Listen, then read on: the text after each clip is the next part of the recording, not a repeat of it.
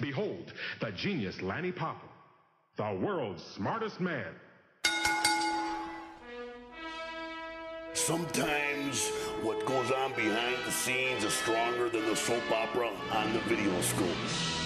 You are listening to The Genius Cast with Lanny Poffo. I am co-host JP Zarka, ProWrestlingStories.com. Ladies and gentlemen, the poet and limerick writing, motivational speaking brother of WWE Hall of Famer, Macho Man Randy Savage, the genius, Leaping Lanny Poffo. Hello, wrestling fans. Welcome to the second edition of the Genius Cast. My name is Lanny Poffo. And I'm JP Zarka, ProWrestlingStories.com. And what a week it's been for you. So great, and it's so exciting. Since our last recording, we're coming off the heels of a very successful All-In and Starrcast Weekend. How was it? What was it like for you? Well, it was like a breath of fresh air, and it made me feel so young, and, you know, that's really what I want to feel like. It was really, looking back on it and having experienced it, what a lucky man I am to have just been invited. And I'm very thankful to the Young Bucks and Cody Rhodes and all the people at Ring of Honor that were so nice to me. And but not to be outdone, Jay Lethal. Isn't it great that, you know, there's a spot for me? And I'll tell you what, if I wasn't there, they would have, you know, drawn as many people as they did, because it sold out in like 20 minutes and nobody even thought I might be there. Right. So I feel like I was just, you know, invited to the feast. Now, you flew out there not even knowing if you were going to be used on the show. How did everything play out? No, it wasn't that dogmatic. You know, Jay Lethal said, hey, why don't you come out and I'll see if I can get you to walk me out there. That's basically what he said, and I guess he's got some stroke or clout or whatever. Yeah, being Ring of Honor champion, he's got a little bit of pull. Well, you know, you're the champion until you lose it. That's you right. know, so and I've seen stars fall, but you know, the backstage, everybody was very busy, but everybody was so friendly and nice, and nobody seemed pressured. Naturally, we got there at 11 a.m., and there's a lot of downtime for a guy like me.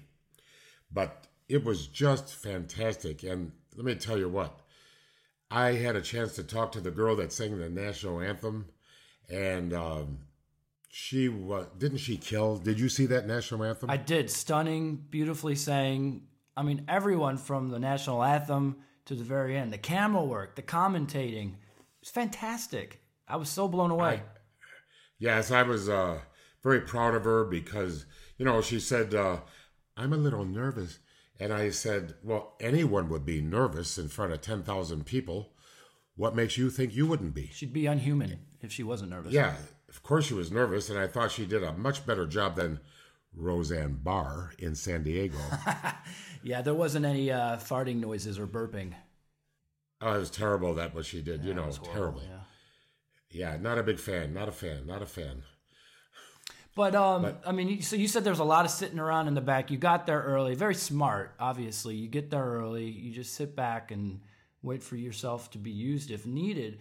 Now, you had a chance to talk to a lot of people in the back. Talk us through some of the conversations you had, who you met, and so on. Well, a real big thrill was meeting Kenny Omega, because isn't he fantastic? The best in the world. I believe even the world knows it. Okay, sometimes you can think you are the best, and the world doesn't believe that.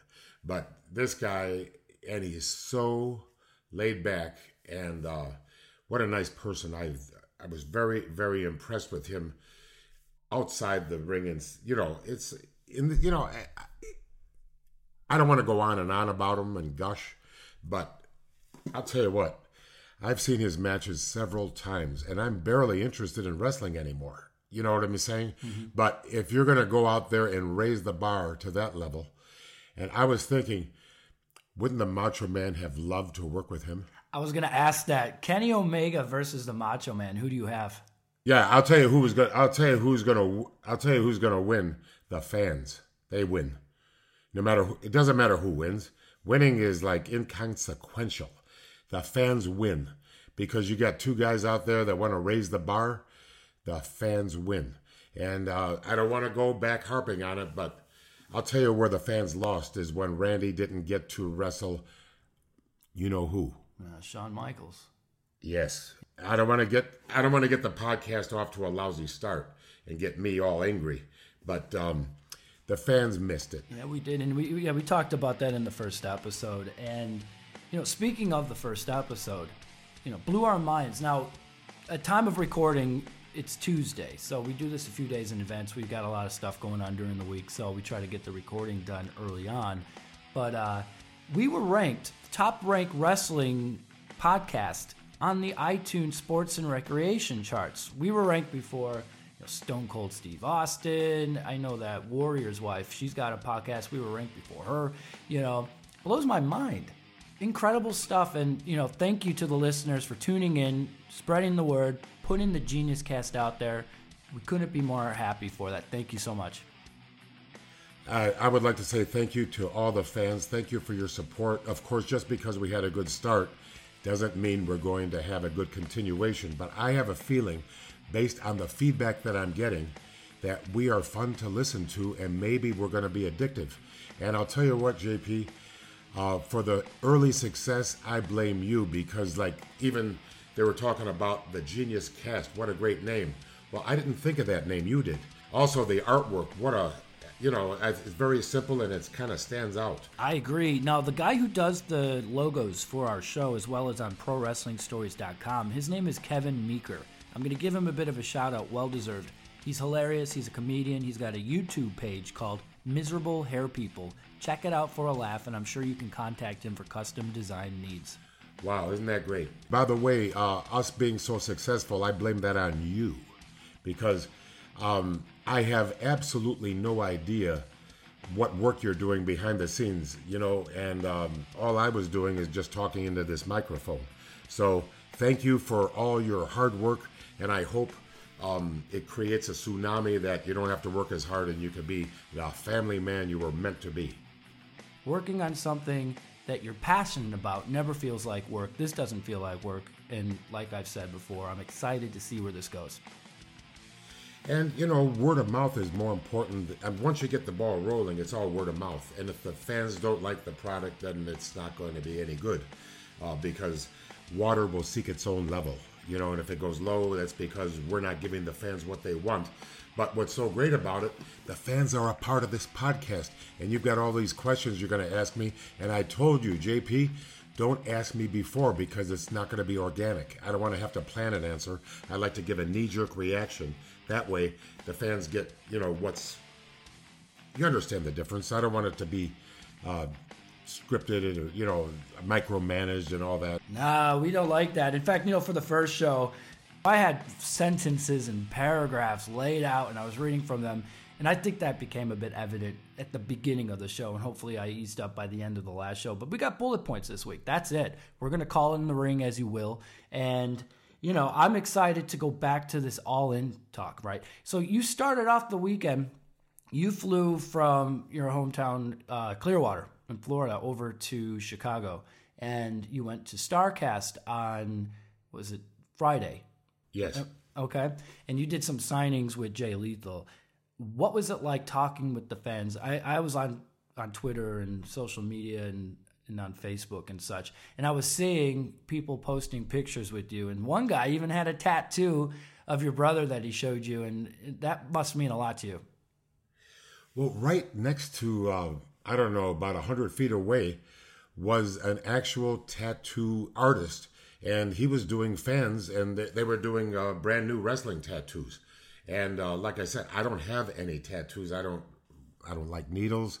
And I don't feel that I would rather have a bunch of JPEGs in my phone rather than carry around, a bunch of, tattoos. I'm not interested in paying the money or getting the pain or getting infected or, just leave it alone. Yeah, you're not going to get hurt by a JPEG. Right. And I don't have piercings and I don't want to do anything like that. They're not going to sag. I'm sorry? And JPEGs aren't going to sag in a few years. Oh, yeah, right. Yes, we have to watch Gravity at all times. Oh, I know. But what was really great was the fans we were having fun with them. And I told Jay Lethal, if he really wants to imitate the Macho Man, I've got an idea for him. Every 30 minutes, yell at me for no reason. And he did. And I laughed because, believe it or not, that was how Randy showed his love. And that's what I miss the most. You know, like, Lenny, come on, stop talking to those people and get over here. Yeah. And, you know, and it was just so funny. It was like bringing him back. He's able to channel the spirit of the Macho Man. Yes. Yeah, so he had to bully me every 30 minutes, which was fun. And, yeah, you know, but Randy had a great personality. So when he did it, he got away with it because it was so much fun because of his, you know, he made a little white bread sandwich. Lenny, you had a good match, but here's what you need to work on really, really bad.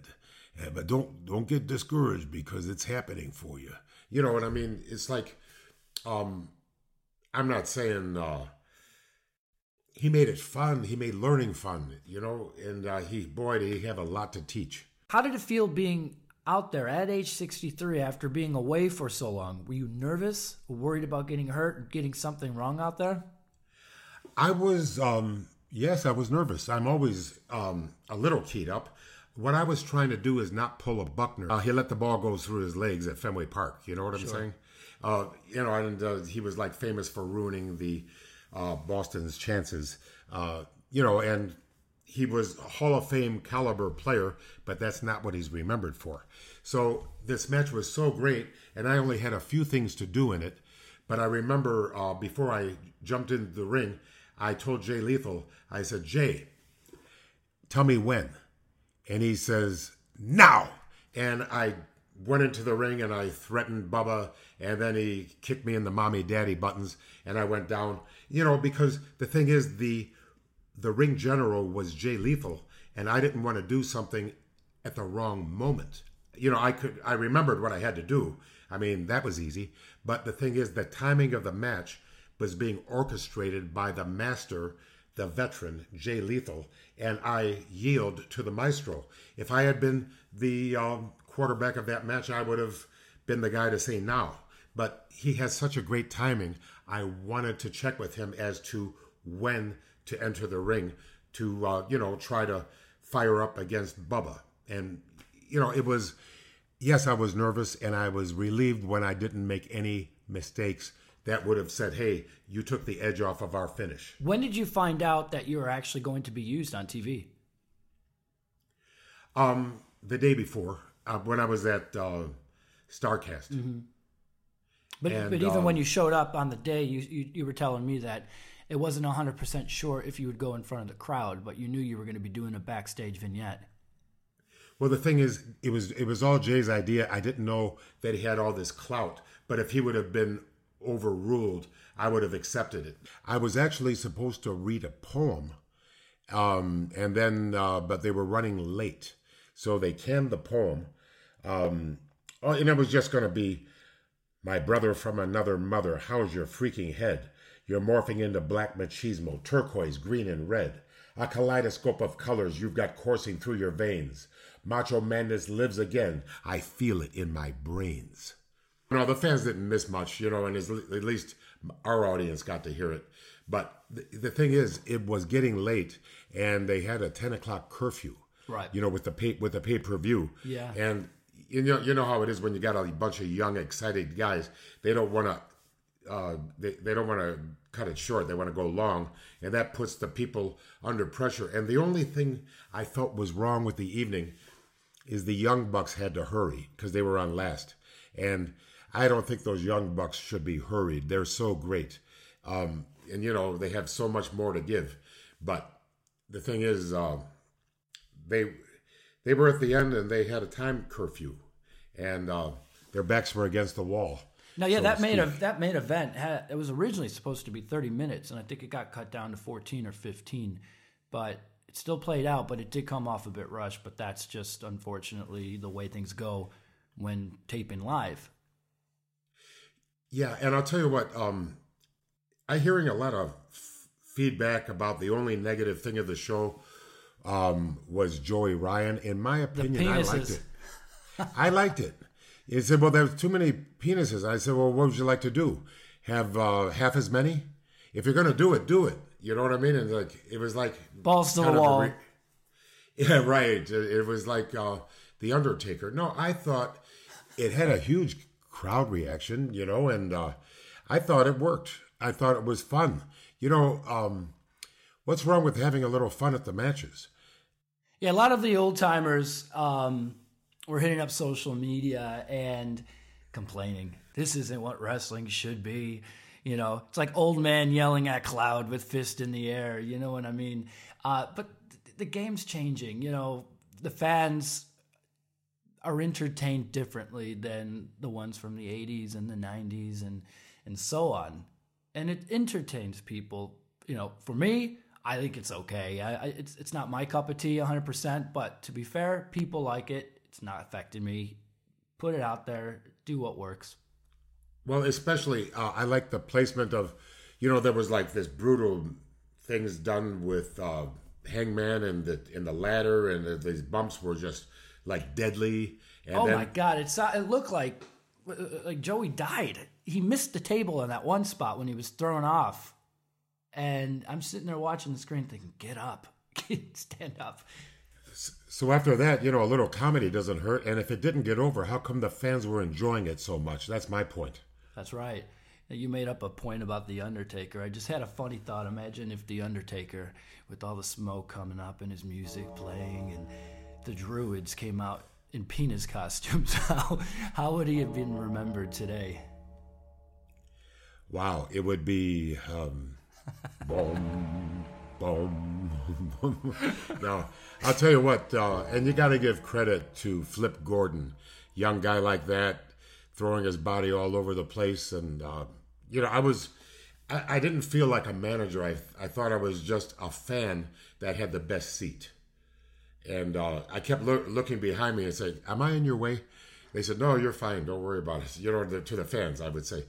I try to lower myself, and kind of genuflect at the ring level so I wouldn't get my 7 3/4 hat size in people's way. They paid big money for those tickets. Yeah, I was watching you on the outside. No, you were playing it well, like as if you practiced that. And that was probably the first time you were out there at the ring. I was winging it out there, yes. I was not involved in any intricate high spots or anything, but the whole match was an intricate high spot. Did you see that match? I did, of course. It was amazing. There was not one low spot in the whole match. All these old timers get on podcasts and say, in the 80s, we really had wrestling, not like the stuff today. Oh, yeah, I remember the 70s and 80s as people my age, I don't belong in the ring, I feel, but we had people that didn't know when to quit. Big fat old men that would put foreign objects in their trunks, reach into it and gouge your eyes, and then you're supposed to hide it from the referee and blah, blah, blah. That's not wrestling. That's cheating or shortcuts. But when you've got all that talent and you can't wait to use it because you want to give those people everything you have, and it seems like every match is a game of, can you top this? And I'm thinking, in the next 10 years, wouldn't it be... I just wonder where wrestling's going. If the athleticism keep raising the bar, in sports, the only guy that I've seen dominate is Usain Bolt, the sprinter from Jamaica. Yeah, he's now playing soccer. Yeah, this guy. There's no limit to this guy, but usually every 4 years there's a better, faster, younger guy. But this time, it's just been Bolt, and Bolt, Mm-hmm. And I met him one time. What a fantastic guy. And I made him laugh because I said, you get the big bamboo man, which is, you can imagine what that means in what you call Jamaica speak. And he laughed and he said, oh, Lanny, that's so great. Thank you so much. And what a fantastic guy. Fastest man in the world. And wow, what genetics he had. No kidding. Now, you were talking about in the 80s using those foreign objects, and it came off a bit cartoony and such. Now those foreign objects are replaced with red suckers. Yeah, Lollipop. Yeah. Truly, though, that moment of you going out to the ring with Jay Lethal and your brother's Pomp and Circumstance music playing in the background, many consider that to be their favorite moment of the night. What I have here is some audio clip of a fan's recording of you being introduced in the ring. You could just hear the excitement. Let's have a listen. His opponent, Jamila, is accompanied by his brother, from another mother, from Paris Grove, Illinois, the genius, Randy Buffalo. Wrestling out of Elizabeth, New Jersey, weighing 215 pounds, he is the Ring of Honor World Champion,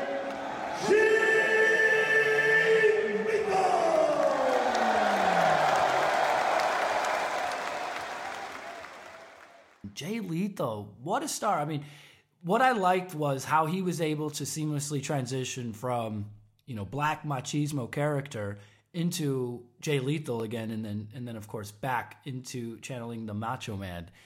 Really amazing stuff. And at the start of that match, when he kept pulling Brandy Rhodes over to his side of the ring, being protective, boy, that tugged at my heartstrings. It was like the Elizabeth spots. I know, it was amazing. It was amazing. And when he put her on his shoulders, man, that was great. I'll tell you what, I don't think I could have lifted her.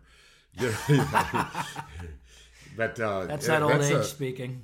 Well, the thing is, I don't like bending over for any reason anymore. You know what I mean? And having to pick up a girl, what if you can't and everything? I'd have to rehearse that a while. Right. And maybe wear one of those lifting belts. Wear one under your shirt. How would you compare Jay Lethal to the stars of your generation? He's better than the stars of my generation. Everybody's better. Everybody on that card was better. And I was about to jump in and interrupt you. Sure. About the best part, this and that. No, I think the best part of the evening, in my opinion, Chris Jericho, his emergence into the storyline. Yeah. I thought that was the best. And what was really great, I don't know where he was all day. As a matter of fact, I thought he was going to be there, and I was looking for him because, I was on his podcast, 3 years ago, and I enjoyed his podcast. He's great. Yeah, it's one of my favorites as well. Yeah, because Talk is Jericho. What a fantastic guy. And the guy is multi-talented. I don't like rap music, but I do appreciate that he made it as, Fozzy. He tours rock music, not rap. What is it? I don't even listen to that. It's like metal, rock music. It's like channeling the hair bands of the 80s, to be fair. It's quite good. You should check them out on YouTube. They got some great tunes. I've got Judas is one that comes to mind, one of their songs. I've got Alexa here, but I changed her name. I've got one in my bedroom and I've got one in the living room. I've got the show. You know what I'm talking about? The Amazon show? Yes, of course. And I never ask for that music. I ask for play a little ABBA, okay, or play a little, I'm interested in Mario Lanza. That's a bit boring. Yeah, but the thing is, and then I had company over and I said, play some harp music that, trust me, that puts a little music in the air without hurting conversations. What you need to do is say, play a bit of hair metal next time you have people over and try to keep the conversation sane. Well, the people I invite over don't appreciate that type of music. So, anyway, I didn't see Chris Jericho in the back because he was, I guess, kayfabing with the boys, Yeah. But I didn't think he was there, and then all of a sudden he's there and he steals the show again. Every show he's on, he does that. Of course, that's a hard show to steal because it's like the match before was also great, and they got a lot of talent. And the thing about Jericho, he's reinvented himself so many times over the years, and each time impresses me more. Incredible. What a talent. You're right. I mean, that guy's got it. And my brother loved him, by the way. He was a Jericho-holic. And he just appreciated a guy that may not be the biggest guy, but didn't let it stop him. And, because when the bell rings, size becomes immaterial. Okay? And not that I'm against big guys. I believe in variety. When you go to the circus, or when we used to go to the circus, you wanted to see the daring young man and the flying trapeze, but you also wanted to see the three-headed geek or, somebody. The bearded lady. Yeah, something. It all contributed to your evening. And the worst thing that happened to me on the trip turned out to be the best. My flight was delayed and delayed and delayed going home, but there were a lot of fans at the airport, and I had a chance to actually talk to them. And don't worry, I told them, hey, on Monday my podcast is coming in. They said, okay, we'll watch it. You know what I mean? So grassroots. Yeah, start the ball rolling. Right. But it was fun to listen to the fans' take on the evening, and how happy they were. And to a person, everybody admitted it lived up to the hype. And, the fans have seen everything. They're jaded. They're bored. They got $9.99. They can see anything they want. And yet they all flew in from all over the world. And everybody was, I said, was it worth the money, the tickets, the hotel? And yes, everything was worth it. And one of the reasons is because Cody Rose, the Young Bucks, Marty Scurll, all those people, they're nice to the fans. They know what that's the most important thing. And if you're not nice to the fans, why should they even show up and support you? But I have nothing to teach them about that because I saw them in action. They treat people well. They're nice in their locker room, and they're, this is the ring of honor. And it's like everybody's got the same mindset. We're not going to bite the hand that feeds us.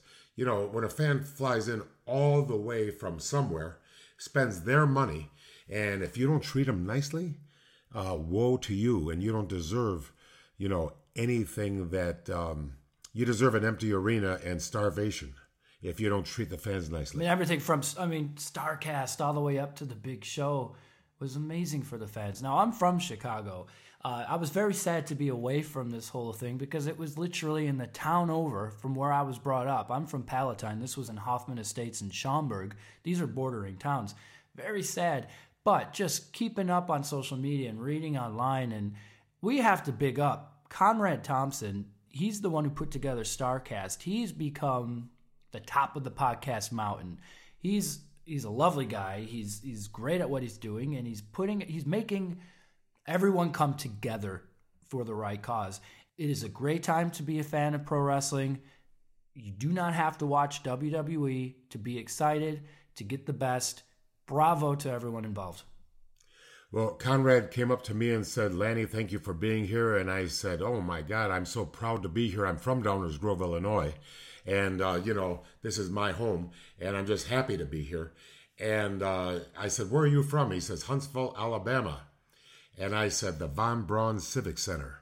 He says, there you go. And, we had that kinship because one of the great things about being a wrestler, I got to go all over the world, and it didn't cost me a penny. And, Huntsville, Alabama is the home of one of the all-time greatest, beautiful Bobby Eaton. What a fantastic guy he was. And I wrestled him when he was young, and he says, I could barely understand a word he said, but he said, what'd you think of my match, Mr. Poffo? I said, hey, my name is Lanny. I'm only, not much older than you. And I said, I think you're going to be fantastic. I said, you just don't get discouraged and keep doing this. You're going to be one of the all-time greats. And I knew it. I felt it. And guess what? He accomplished that. And he never did get good at interviews, but who needs to be a great interview when you got Jimmy Cornette? Oh, yeah. Jim Cornette, he's the absolute best. The best, yes. But, the Midnight Express, they defined tag team greatness in the 1980s. Oh, yeah. But they never went to WWE. We don't count the new Midnight Express, but they were fantastic. No, they didn't. They made it to the Hall of Fame, and you know what? They deserve every penny of whatever they get. And I know that Dennis Condrey, and they got replaced, and, I don't know the intricate backstage. But in 1983, when I was working for Bill Watts, my best matches were against the Midnight Express. And I think you'll find that in their day, everybody's best match was against them. We have a lot of articles up on ProWrestlingStories.com about the Midnight Express. In fact, there's one article in particular written by my writer, Bobby Matthews, entitled Unstoppable, the Midnight Express Defined Tag Team Greatness. It's well worth the read if you don't know much about them. It goes through their whole backstory. In fact, this article's got the stamp of approval by Jim Cornette himself. So give it a look if you want to learn more about them. Let me interrupt you before my ancient brain gets distracted. You know, the best thing I've ever done for my brother in my life, and consequentially to the wrestling fans, and I already told this story on the DVD, but let's get into it here because this is our show. Randy had every piece of the puzzle but one. Believe it or not, he couldn't do the interviews. He was having anxiety. He felt he was lost. He tried several ways. He was having a problem, and he came to me for help, and he never did that ever. That's why it meant something to me. He said, "Lanny, you're doing so well in the interviews. Can you help me?" I said, "You don't need any help. You're doing well." He says, No, I'm not doing well. I don't feel confident. I don't think I have a, he's actually asking me for help. And I said, man, he never did that.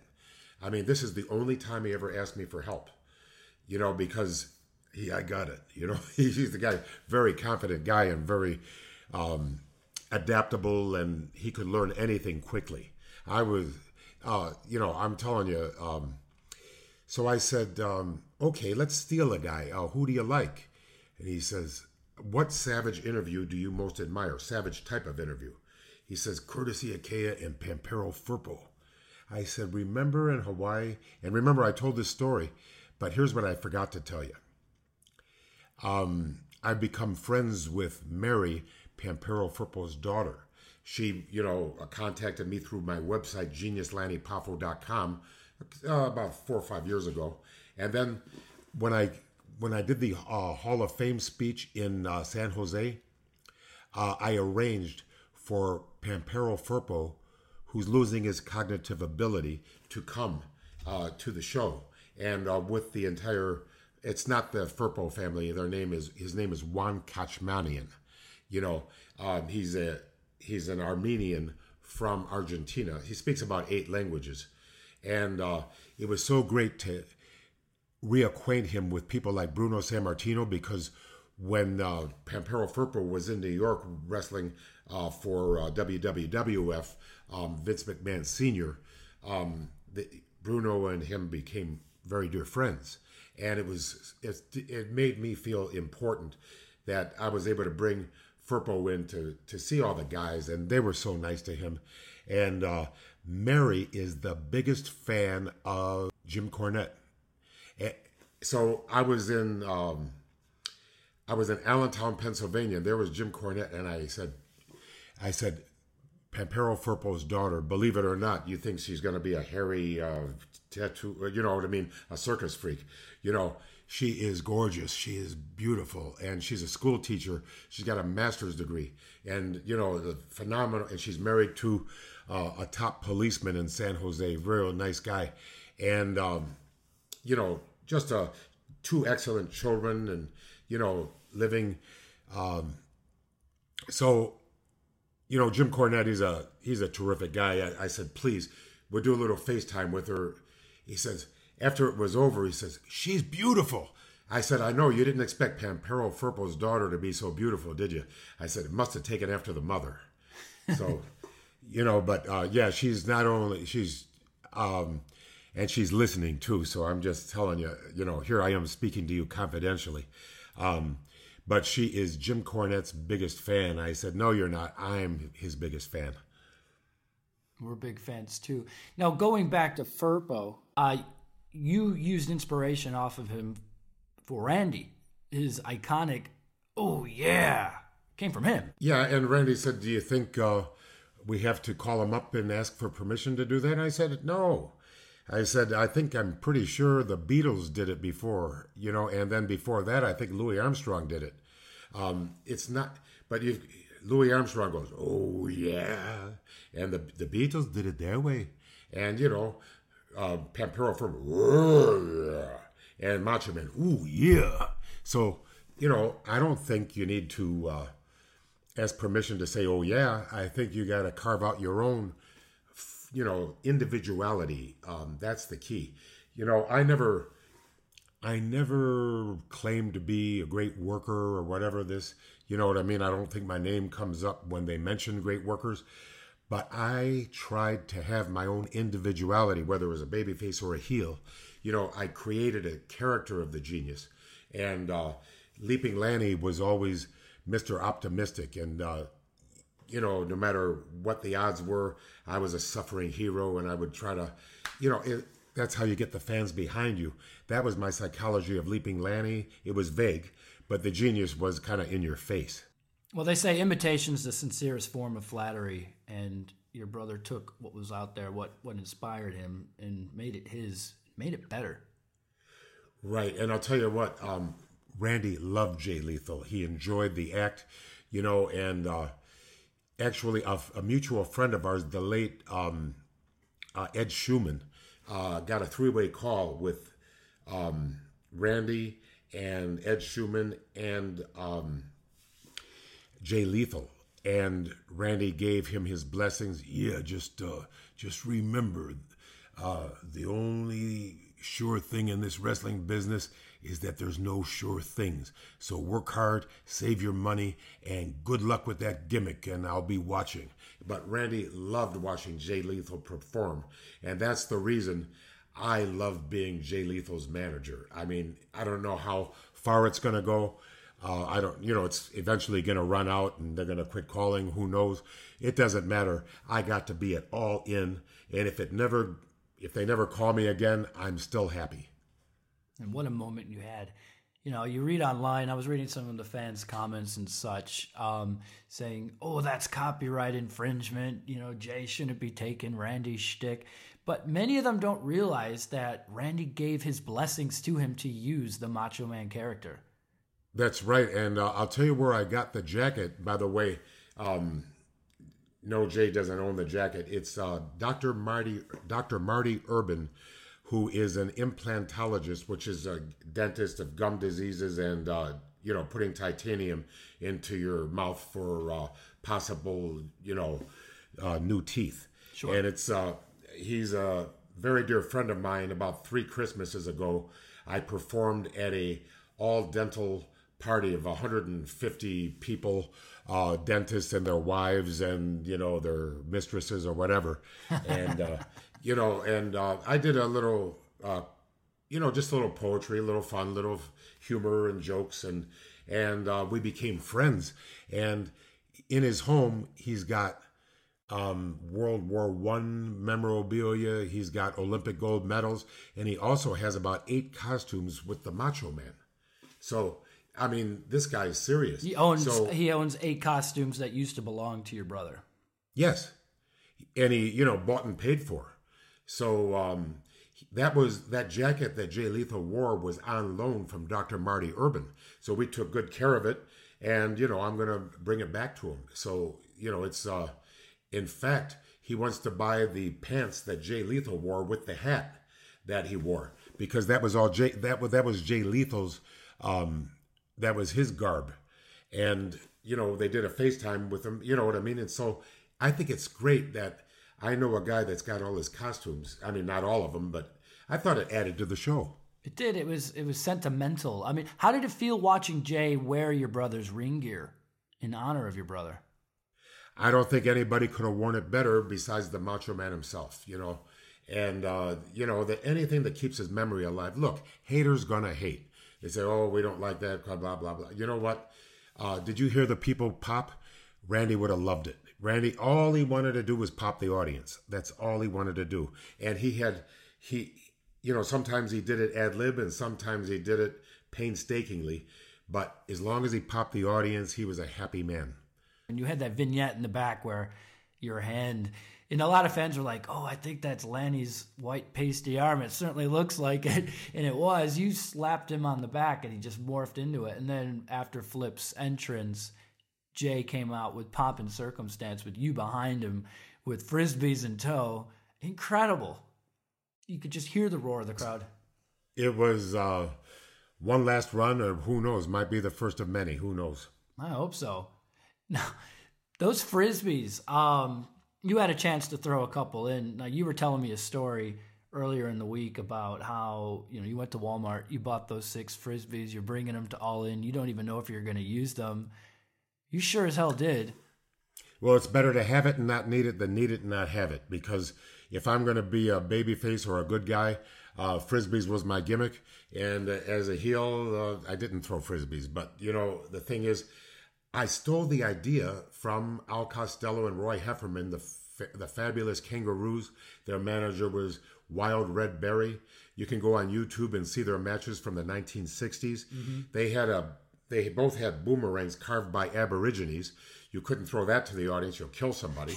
Yeah. But they had cardboard. I don't know what it was made of: pressed paper, cardboard, stock paper. I don't know what it was, but they had like heavy paper boomerangs with the pictures of Roy Hefferman, Al Costello, information about them, in small font.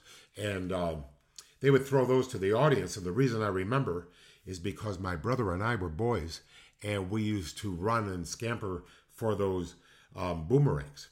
And I knew, as a fan, how exciting it was to have somebody throw something from the ring.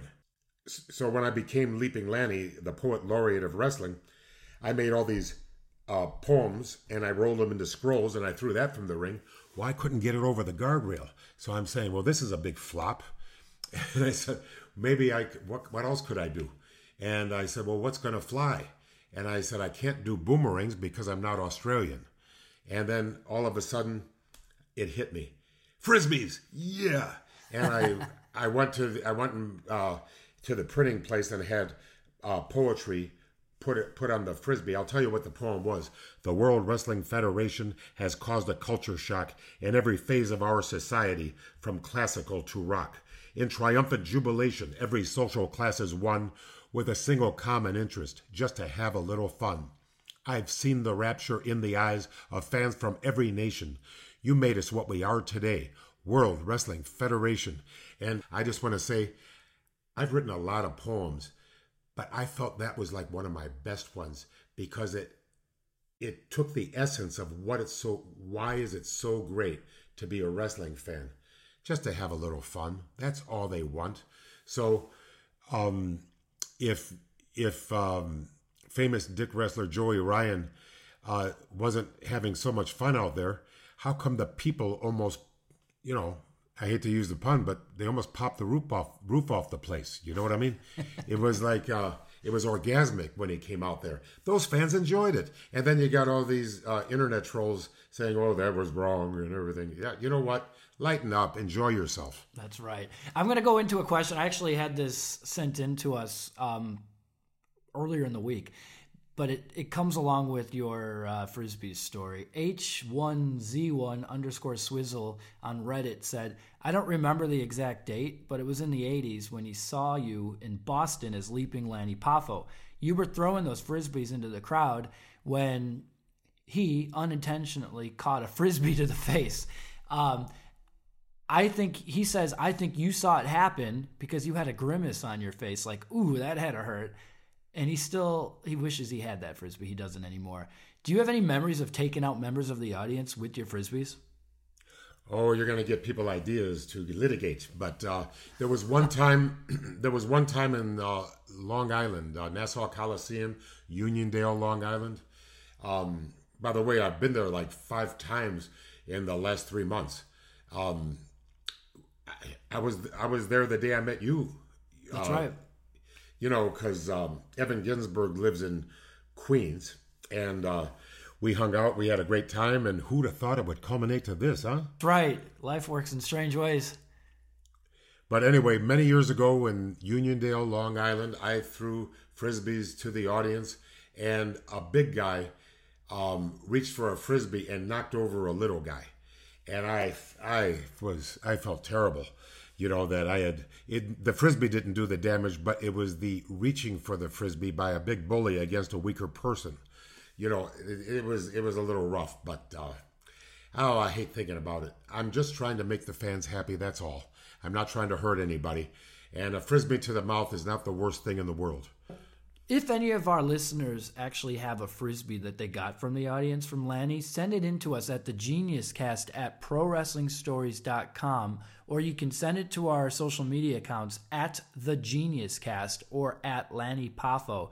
It would be fun to see a picture and share it on our social media accounts so that they could see the Frisbee and the poem attached if it's still there. Oh, yeah, well, these poems were embossed on the Frisbee. I would write something on the other side and signed a lot of them. They sold them for $3 a piece at the venues, and I would always go there and sign them. And I used to get a nickel a Frisbee, and I've got so many nickels now you wouldn't believe it. Because you are quite frugal, as we learned in the first episode. No, just sensible. Sensible. That's a better way to put it. Yes. I'll tell you what. Blessed are those who are persecuted for righteousness. Listen, I'm not here to give a lecture. Just go on YouTube and get The Richest Man in Babylon. And you don't have to buy a book. You just listen to some great actor read that book to you. It's all the wisdom in the world is in that book. So I don't have to go on. It's lecture time. No, the purpose of this podcast is just like the World Wrestling Federation used to be, and Ring of Honor and WWE, just to have a little fun. What's wrong with that? That's right. Now, you were actually on Reddit a couple times in the last couple months. You did an Ask Me Anything session 2 months ago in promotion for 350 days. And then recently you've been popping in and out, taking questions from the readers over there. And somebody suggested that we label the subject Lanny's Lecture Hall. I think that's a bit funny. But as you were the genius, it's okay for you to do a bit of lecturing from time to time. Yes, I'm going to get in my soapbox and pontificate. Good word. The big deal about me was I'm not really a genius. The only thing real about my gimmick is, as Leaping Lanny and the Genius, I wrote my own poetry and recited my own poetry. That's all, that was the only, which makes me the only real gimmick besides Andre being a real giant, and according to Roddy Piper, Jake Roberts being really a snake. So that was like, I just, the difference between me and the regular people is everybody was into pleasure, power, and possession. I was into health, wealth, and freedom. That was the difference. Do you have any final thoughts about All In Weekend? Yes, I am very grateful to Jay Lethal, and Jay Lethal, because it was his idea that I would add to the Black Machismo and the Macho Madness, and I think he's right. I'm the only living member of the Poffo clan, and I think it's excellent that we, especially since Randy was from Downers Grove and so was I, you know what I'm saying, Downers Grove, Illinois. He billed himself from Sarasota, but, Downers Grove North High School, just go walk into there and you'll see that Randy was All-State 2 years in a row in baseball. So, Randy Mario Poffo.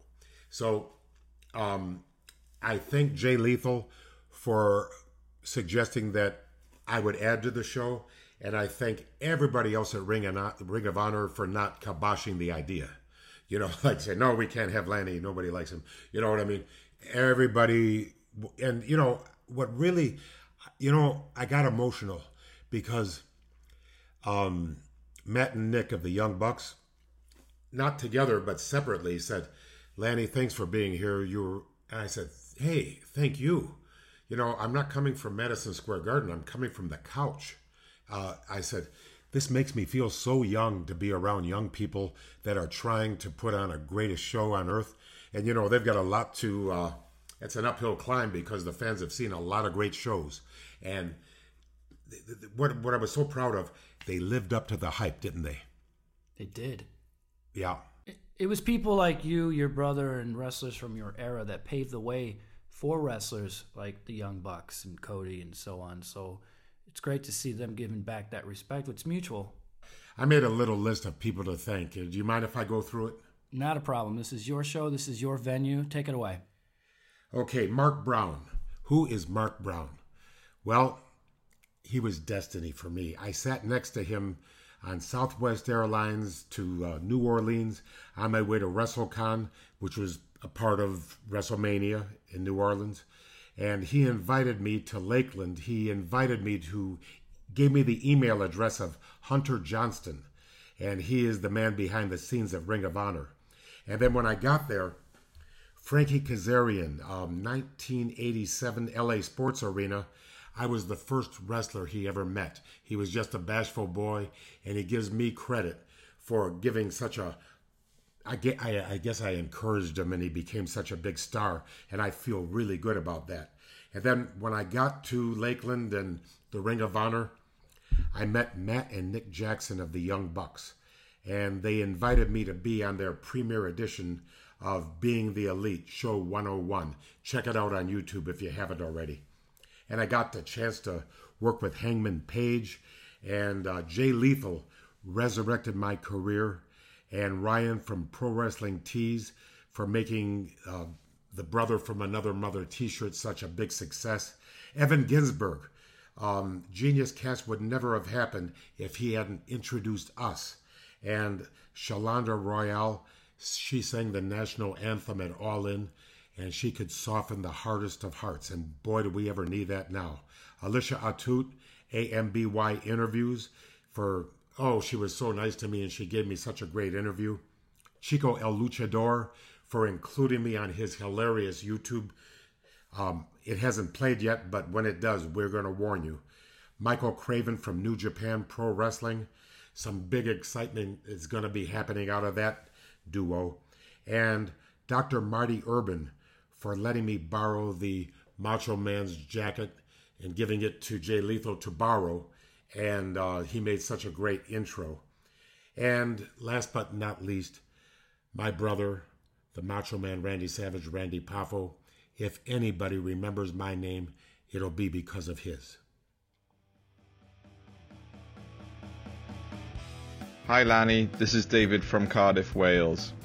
I was really excited when you announced your podcast on Reddit, so I thought I'd write you a poem in the style of your infamous promo leading into your match against Hulk Hogan on Saturday night's main event. Here it goes. Pay attention, listen quick. The genius has a podcast that is sure to stick. Listen to his stories through time, and I'm sure he will talk about his brother's prime. We're all excited, we just can't wait. I hope the Genius podcast will not be late. Thanks, Lanny. Really enjoyed your first episode, and I look forward to more. Your friend from Cardiff, Wales, David. You know, I got to hang out with Rey Mysterio Jr. and I'll tell you, one of my brother's favorite people in the world was the guy that does DDP yoga. Diamond Dallas Page. Yeah, because Randy loved that feud he had with him. A classic. And he's such a positive guy. And we talked for about an hour with Rey Mysterio Jr. And, you know, when you get there at 11, there's a lot of downtime. And, you know, if you don't have fun with some of the boys, and you never know when you're going to see each other again, because it seems like 3 wrestlers die a month. But yeah, it's a shame, isn't it? Right. It's terrible, you know. And, you know what I never figured out? You know, I take care of myself. I'm a diet guy and health foods, and I read, and, you know. And here, Nikolai Volkov, who was just as fanatical about health as I am, you know, he passes away last month. And the Iron Sheik, who's been trying to commit suicide for 40 years, he's still alive. And I just don't get it. But yeah. I'll tell you what I heard. You know, Nikolai had a heart attack, and he's in, I think, Johns Hopkins Hospital in Baltimore, and they want to give him 2 stents. And he refused, and he left the hospital, went home, and died. So, no, I'm not trying to be gossipy, but whoever's listening to this podcast, and I guess it's, you know, a lot of people, if the doctor tells you need 2 stents, please get them. Stupid. You know, I'm telling you, your life is on the line, and they just don't put stents in for their health. They do it for your health. So, if you've had a heart attack, take advantage of the fact that we're in the 21st century, please. Don't be stubborn. And that makes me think of your brother. One thing that I took from that DVD on the Macho Man was Hogan talking about how he went to the doctor about a month after your brother passed away, and he and Hulk and your brother shared the same doctor, and the doctor told Hulk Hogan that he had recommended to Randy to get a test done, and if your brother had done that test, he'd still be with us today. That hits hard. The one error there is my brother took my mother to the doctors, and that's where the nurse says, "Well, Hulk Hogan is here." "Oh, Hulk Hogan is here. Bring me over to that guy." And he went over there, and all was forgiven. The Be a Man Hulk and all that crap, which I hated. Yeah. Because, like I say, how would you like to be in my shoes? I love them both.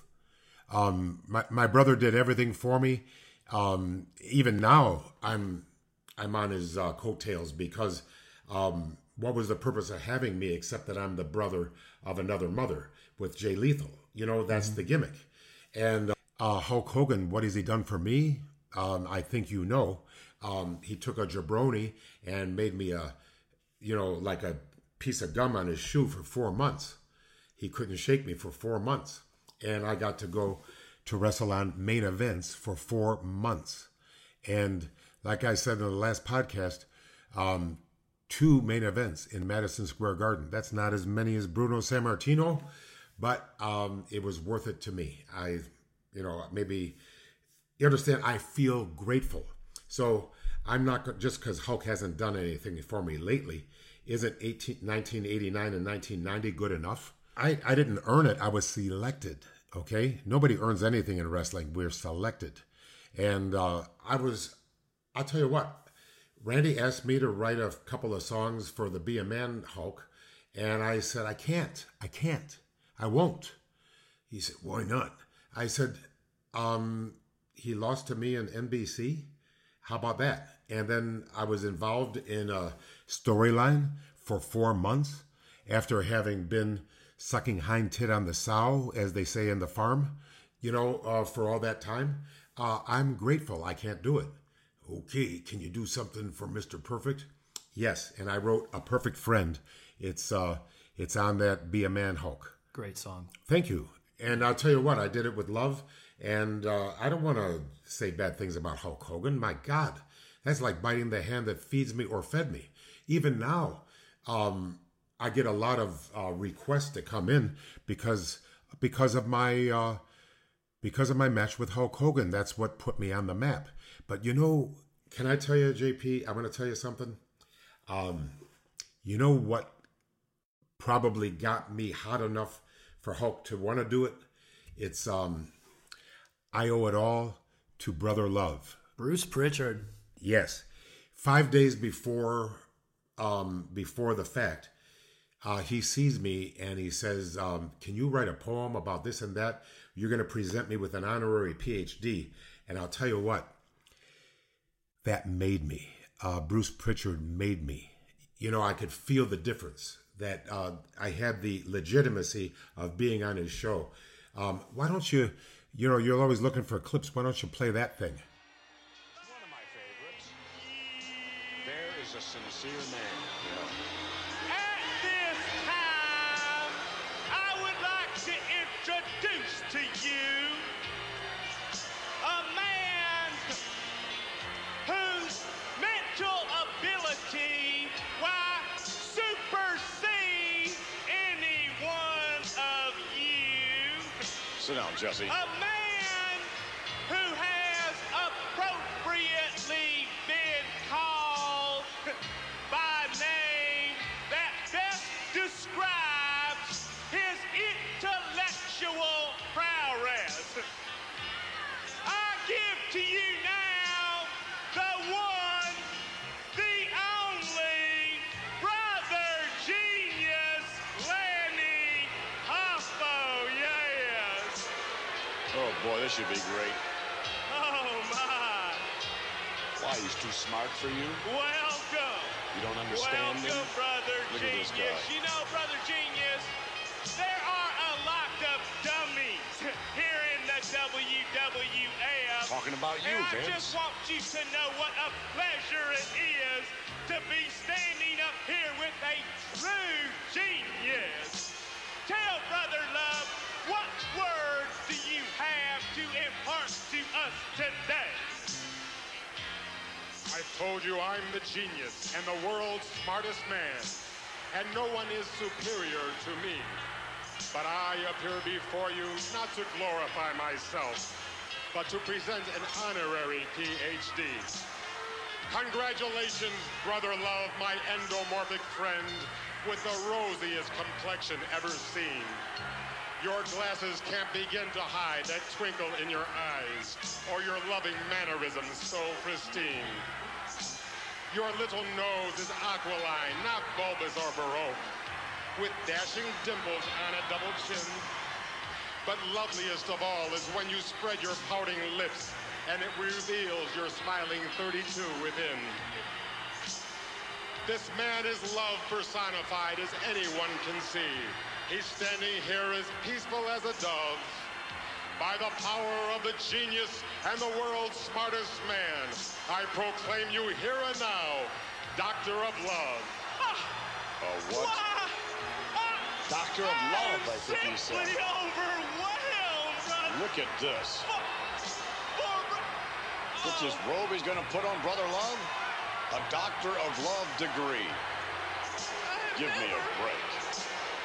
Bruce Pritchard, what a fantastic guy, and he, you know, a lot of the sometimes they say, okay, write a poem about this, and then I had 10 minutes to write a poem. You know, this I had 5 days thanks to Bruce Pritchard. You know, it takes a little time, and if you want to put a little more time into it, you know, it's nice to have a little more time. I said some things about Pat Patterson and about Jerry Lawler on the last show. That's right. But didn't I always say what I admired about both guys? See what I mean? And the only thing my only point was that they shouldn't have used that DVD for Randy as a critical thing about how he ran his marriage or whatever. You see what I mean? Or in other words, don't speak ill of the dead, but really don't speak ill of the dead on their DVD. It should have been only praise. And I got a little negativity, but when I knock guys, I always give the devil his dues. I never said Jerry Lawler wasn't a fantastic talent in the business, and I gave him thanks for everything he did for the Poffo family. And I also said that Pat Patterson wasn't a great worker. He was the greatest of them all in 1967. I don't know how long that happened, but that was the year I saw him. It's unfortunate that the narrative, when we do talk about your brother, it always does include his relationship with Miss Elizabeth, and a bit of negativity comes through those conversations. It's part of his story. You're here to clear up the rumors and let us know what it was really like. By the way, you had a clip of my father, right? You know, talking about being the miser and everything. That was a gimmick. He was trying to get heat. That wasn't Angelo Poffo. That was the character that he was portraying. So he, you know, the thing is, he could laugh at himself, but I don't want people laughing at him now. Freak out! It's the Macho Man Clip of the Week. Oh, yeah! Am I going to be interrupting him? Well, you might be. Look at this. Does he do this all the time, continually working out? Well, that's right. Continuous workout for him. All right, Elizabeth. Very, very impressive. As is this man, the Intercontinental Champion of the World, Macho Man Randy Savage. Mr. TV announcer, how you doing? Good to see you again, sir. Good to see me, yeah. Do you really believe that? I mean, everything's hit between us, no problems, right, Elizabeth? No problems, right? Came in nice and easy. Yeah, that's beautiful, good. Beautiful. Very good, Miss. Yeah, that's fine. It's beautiful. The home is beautiful. The entire layout is just gorgeous. Talk to me, Gene Okerlund. Would you like to talk to me? Let's talk wrestling. Wrestling, yes. I am very great at wrestling, aren't I? Yeah. Intercontinental Heavyweight Champion, right, Elizabeth? That's right. Okay, is that satisfying my, goals? No, it is not. No. I got it all, Gene Okerlund. I got it all here. Well, I can see you've got quite a bit, substantial wealth, of course, that you've acquired as being the Intercontinental Champion of the world, regardless of how you got that title belt on February the 8th, 1986? First thing of the day. No problem there, but guess what? I was rich a long time ago before I even had an Intercontinental title match. That's right. No problem there at all with money. 3 strives of man are pleasure, power, and possession. And pleasure, do I have pleasure, Elizabeth? Yeah, yes, all you do. kinds of pleasure. Yes. See that? All kinds of pleasure, you know. And possessions, I've got possessions. Now, power. Power. I believe that there's only one thing left for me to do on this planet right here. And that is? Yep, and that is... I bet you can guess what that is. Tell me, you tell me. Will you tell me what that is? The heavyweight championship of the world. That's right. Hulk Hogan, yeah. You want it all, don't you? Oh, I want it all, man. I want it all. I am the greatest wrestler that ever lived, past, present, and future. No problem there. There's an airplane going by, and I'm not on it. You know why I'm not on it? No title defense right there. No, I'm ready right here. You know, I'm very curious, Macho Man Randy. Excuse me. All right, no problem. What'd you do, You've man? built a fortress here of sorts for yourself. Obviously, you don't like the public around. No, I just kind of stay by myself type of a thing. You know, like some people say paranoid, but I just say that I like to hang around the right kind of people. And who could be better to hang around than myself? Isn't that right, Elizabeth? That's right. The Macho Man Randy Savage with himself. Isn't that fantastic? Excuse me, Randy, would you be terribly, at the risk of sounding negative, do you mind if I conduct the interview? No problem, man. If you want to be negative, that's okay with me, you know, because I'm on top of the world with one more door to knock on, and I will knock on that door. I'm very curious. Macho Man Randy Savage, does the pressure of being the Intercontinental Champion get to you? The pressure, man. I don't really feel the pressure about being the Intercontinental Heavyweight Champion, but the pressure of not being the World Heavyweight Champion is really stymied. Yes. Macho Man, Gene, I'm sorry to interrupt. This is a real important phone call, Macho Man. It's urgent. It's urgent. What's urgent? It's a national women's publication. They want to offer you $500,000 to pose for a centerfold. That's more than they offered Burt Reynolds. $500,000? Yeah. Is that more than they offered Burt Reynolds? That's more than they offered Burt Reynolds. She just said that. Did you hear that? Yeah. Did you hear it? Well, listen, let me tell you something right now. Hang up the phone. Yeah, macho madness is more seductive than sex. I know that, yeah, but I haven't sung my song yet. No, you gotta wait a while. Yeah, a long time from now. They don't deserve it. How can you turn down $500,000? I just did it. Did you hear me? Yeah, I got the money. I've got the pleasures. And now I want the power of Hulk Hogan. Did you hear that? Yeah, it's on his door right there. Yeah. What now? Randy, I'm sorry. It's another important phone call. It's a What's urgent now? Tell me. It's a promoter from Japan. He wants to offer you $400,000 just to come and wrestle 3 men. We're talking about the aggregate on this is nearly $1 million. Unbelievable. Tell him right now, no go. Yeah, tell him that the money is nothing but on my day off, he can bring those 3 guys down, and I'll beat them right here for nothing. Now hang up the phone. I'm sorry. Hang it up. Can't believe You're you, not Randy sorry, Savage. no. You know, I was amazed this morning when I arrived here at your home, Macho Man Randy Savage. Yes, I can tell you. I found a young couple honeymooning, as a matter of fact, and the young lady insisted she see you before they continue on the honeymoon. It's a typical type situation. Women can't help themselves. They just do. What is this? Oh, man, there's a typical situation. Get her out of here, Elizabeth. I'm sorry. No, I know how you feel. Dreams. In your dreams. Gene Okerlund, You have got to be kidding. I've got what can I do? Unbelievable. Thank you to Alex Burpee for sending that in. He wrote, "That's the Macho Man clip that I have to hear the most about. When the phone's ringing, when Gene Okerlund's speaking, and Macho says, Macho madness is more seductive than sex. Yes, I know that." That's stuck with Alex for decades now. Amazing. What are your thoughts from that clip? Well, the greatest interview of them all was the Macho Man, and but Gene Okerlund might have been the greatest announcer of them all. The one thing I'll clear up, he did not have 17 acres ever in his life. When he died, he lived in a beautiful home, but it was 1.5 acres. Nobody needs 17 acres unless you're a farmer. Yeah, a bit of playing with numbers as the show business does. Little exaggeration, you know.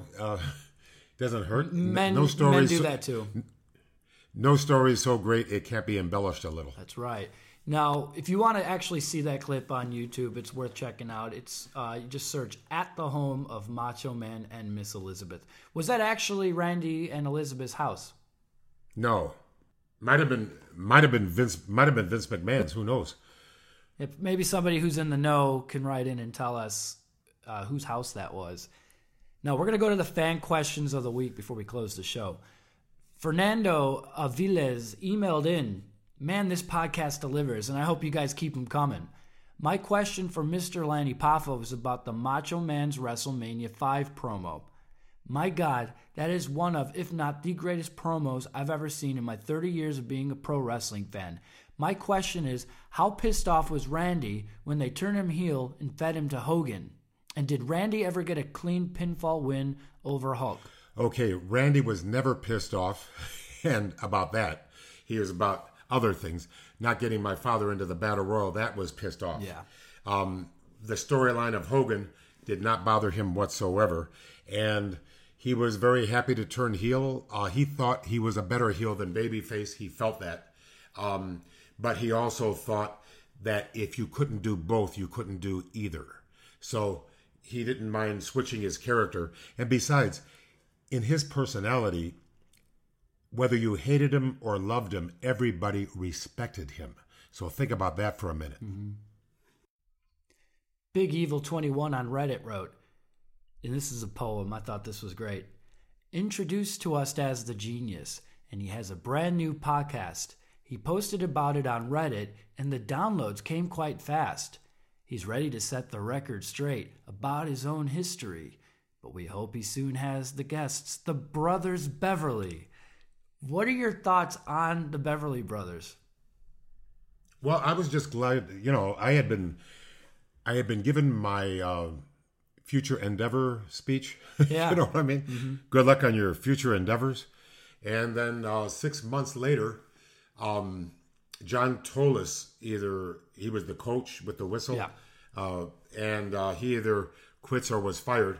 So somebody's bright idea was to bring the genius back with the Beverly Brothers, and I was so glad to be back in the action that I didn't care about anything. So here's my only negative thing about the Beverly Brothers. They were a very talented, very charismatic group of guys, nice people.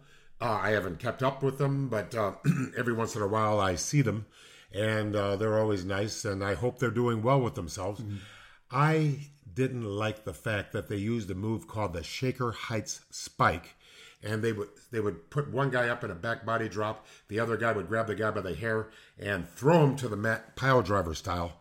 And a lot of the jobbers, they were enhancement talent, whatever you call, I call them the people who make you look good. I think jobber and enhancement is, a little bit of a slur.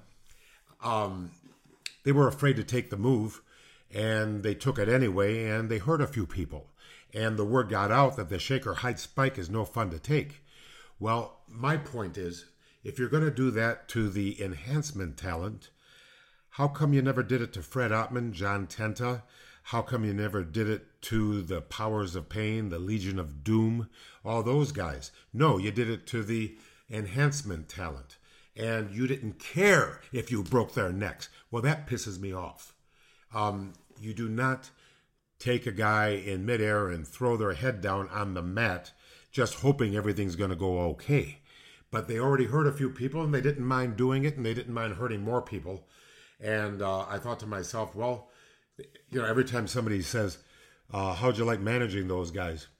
Oh, it was better than having to work with them on television. And I never had to take the Shaker Heights Spike, but you guess what? I wouldn't have taken that move. That's not a move. That's a disaster waiting to happen. Because if you hit your head just right on the mat, you're going to break your neck. And then you're going to say you're sorry, and sorry doesn't cut it, does it?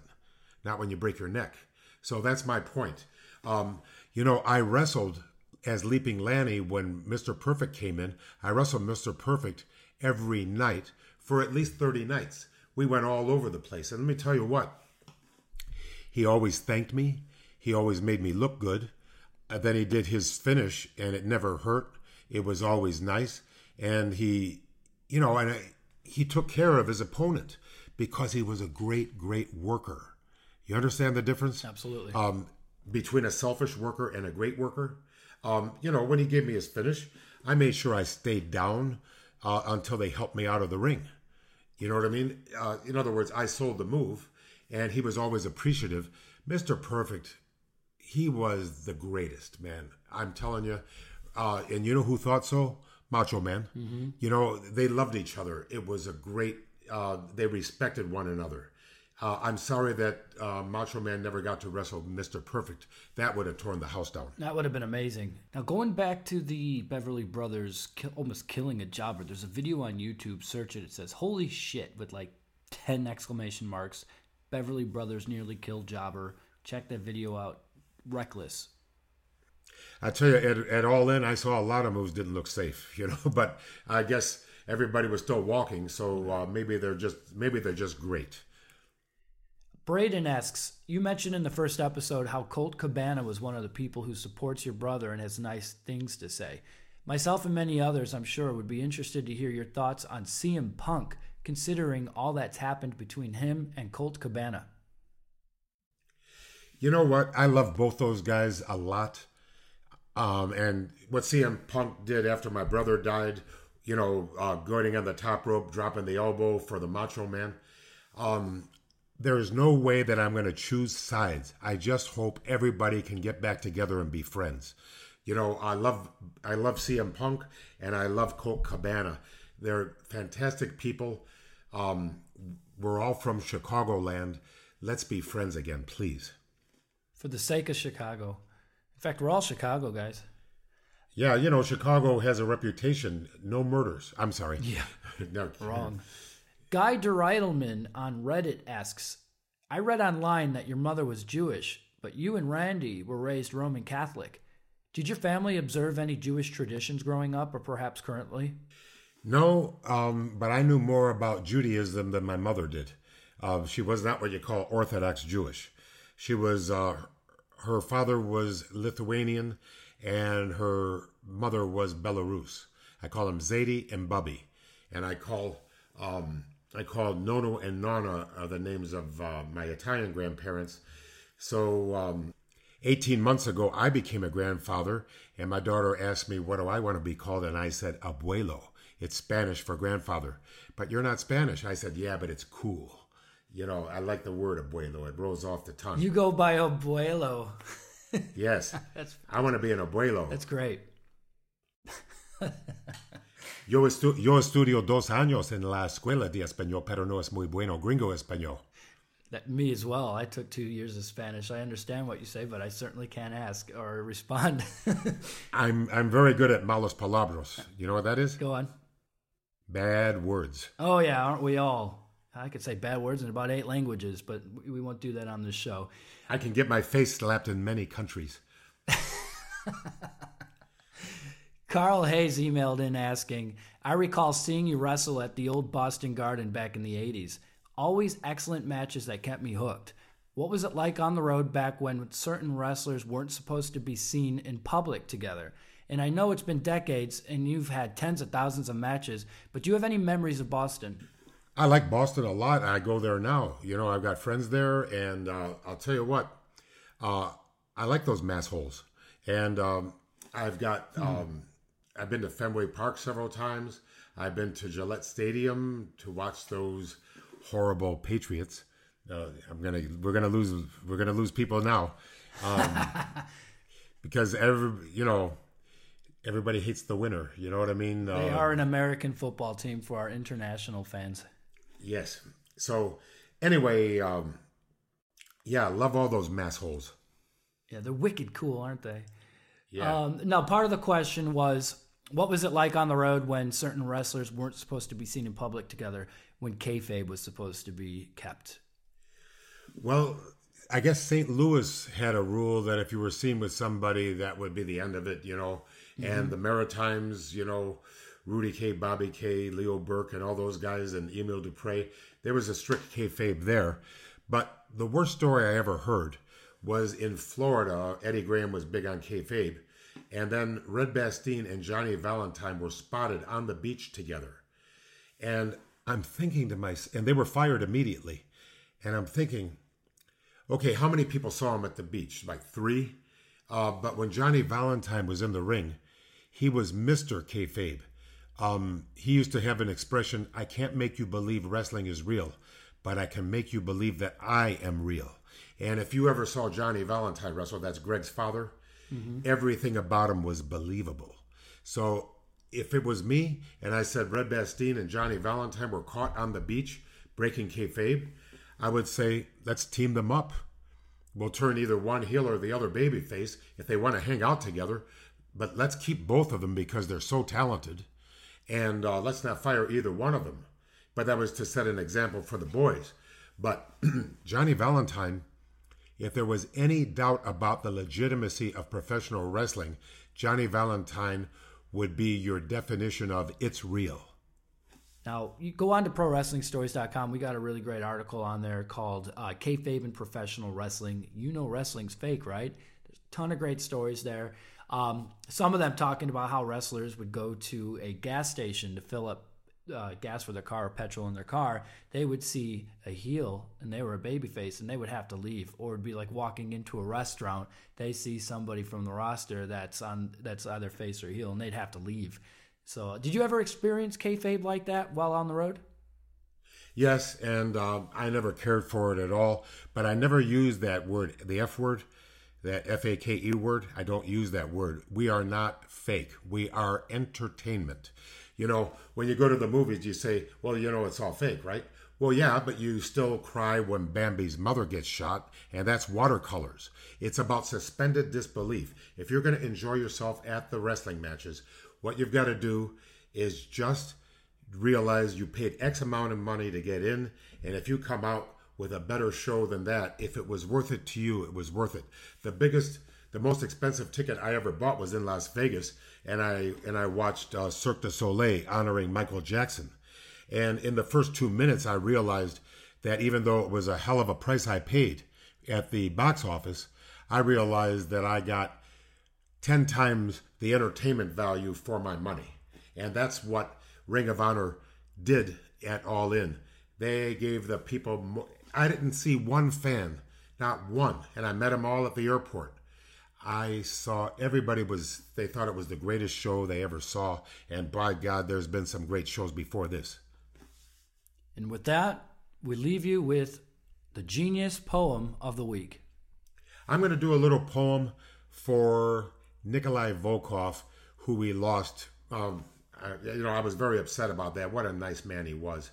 And I remember Corporal Kirshner and I were against the Iron Sheik and Nikolai Volkov, and I did this poem. I had shortly become the Poet Laureate of the World Wrestling Federation.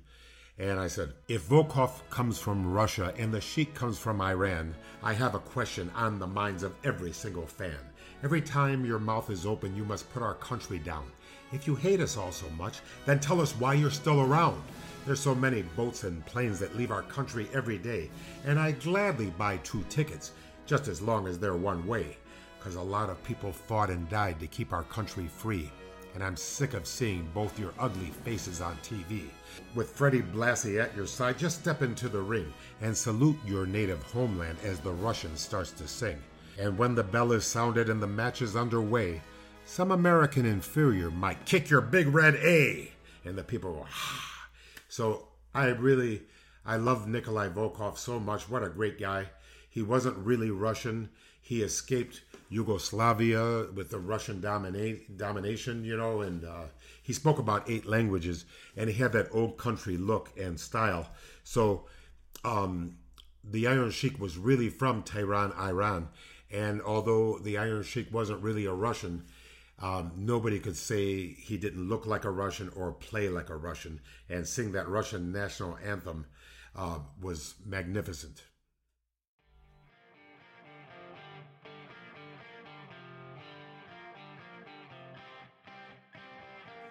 I just want to say, not as the genius, not as Leaping Lanny, as Lanny Poffo, thank you to all the fans that made this Genius Cast a big success.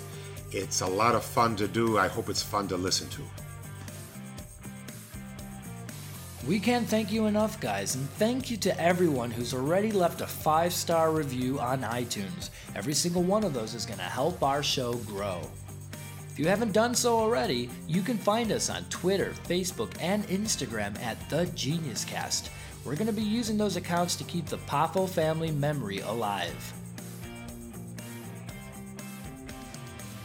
Quick shout out to ProWrestlingTees.com, where Lanny's got his Brothers from Another Mother t-shirt for sale. You've seen it on All In, now you can wear it in front of your wrestling friends. You've got Lanny Poffo on one side, and you've got Black Machismo Jay Lethal on the other. Thank you to all the fans who've written in and sent in your poems that you wrote specifically for this show. That means a lot. You can continue to do that and send Macho Man Clip of the Week suggestions and questions for the show to thegeniuscast@prowrestlingstories.com.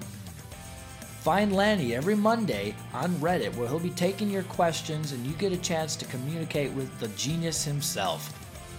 We had a lot of fun this week, and we can't wait to bring you a new Genius Cast each Monday, so don't forget to subscribe.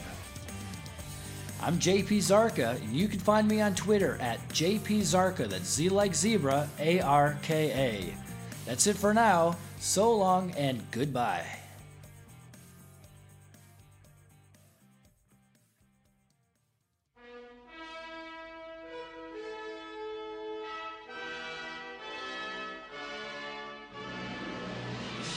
You have been listening to The Genius Cast with Lanny Poffo. This has been a ProWrestlingStories.com production. Find us on social media at The Genius Cast, at Lanny Poffo, or at JP Zarka.